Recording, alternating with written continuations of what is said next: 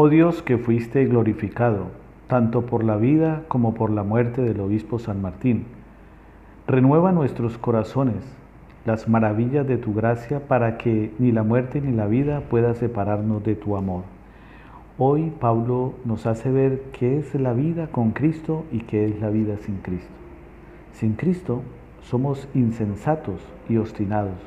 Nos movemos fuera de camino y nos hacemos esclavos de pasiones y placeres de todo género. Y nuestra vida nos la pasamos fastidiando y llenos de envidia, pero sobre todo odiándonos. Pero los que estamos con Cristo, nuestra vida nos cambia totalmente en nuestra sociedad. Las virtudes del diálogo, de no hacer daño a nadie, siempre estar atentos a ayudar, a servir, para demostrar que Cristo está con nosotros. Debemos ser no solo buenos cristianos, sino buenos ciudadanos. Pablo nos hace ver cómo ha aparecido la bondad de Dios y su amor en el ser humano, en las personas. Y según su misericordia nos ha salvado con el bautismo y la renovación del Espíritu Santo.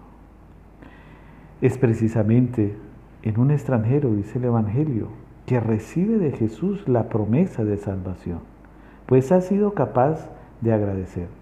Los otros 9 no han tenido tiempo, la vida los espera, pero Jesús, que ha dado su vida por nosotros, por todos, lo han dejado de lado.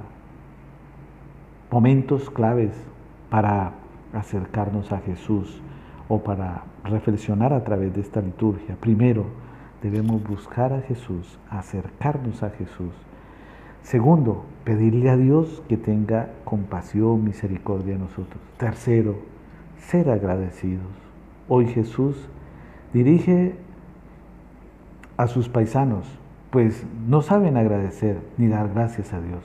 Debemos cultivar en nosotros un corazón que sepa agradecer a las personas que nos rodean, familiares, seres queridos, amigos, y que seguramente nos llenan de sus favores.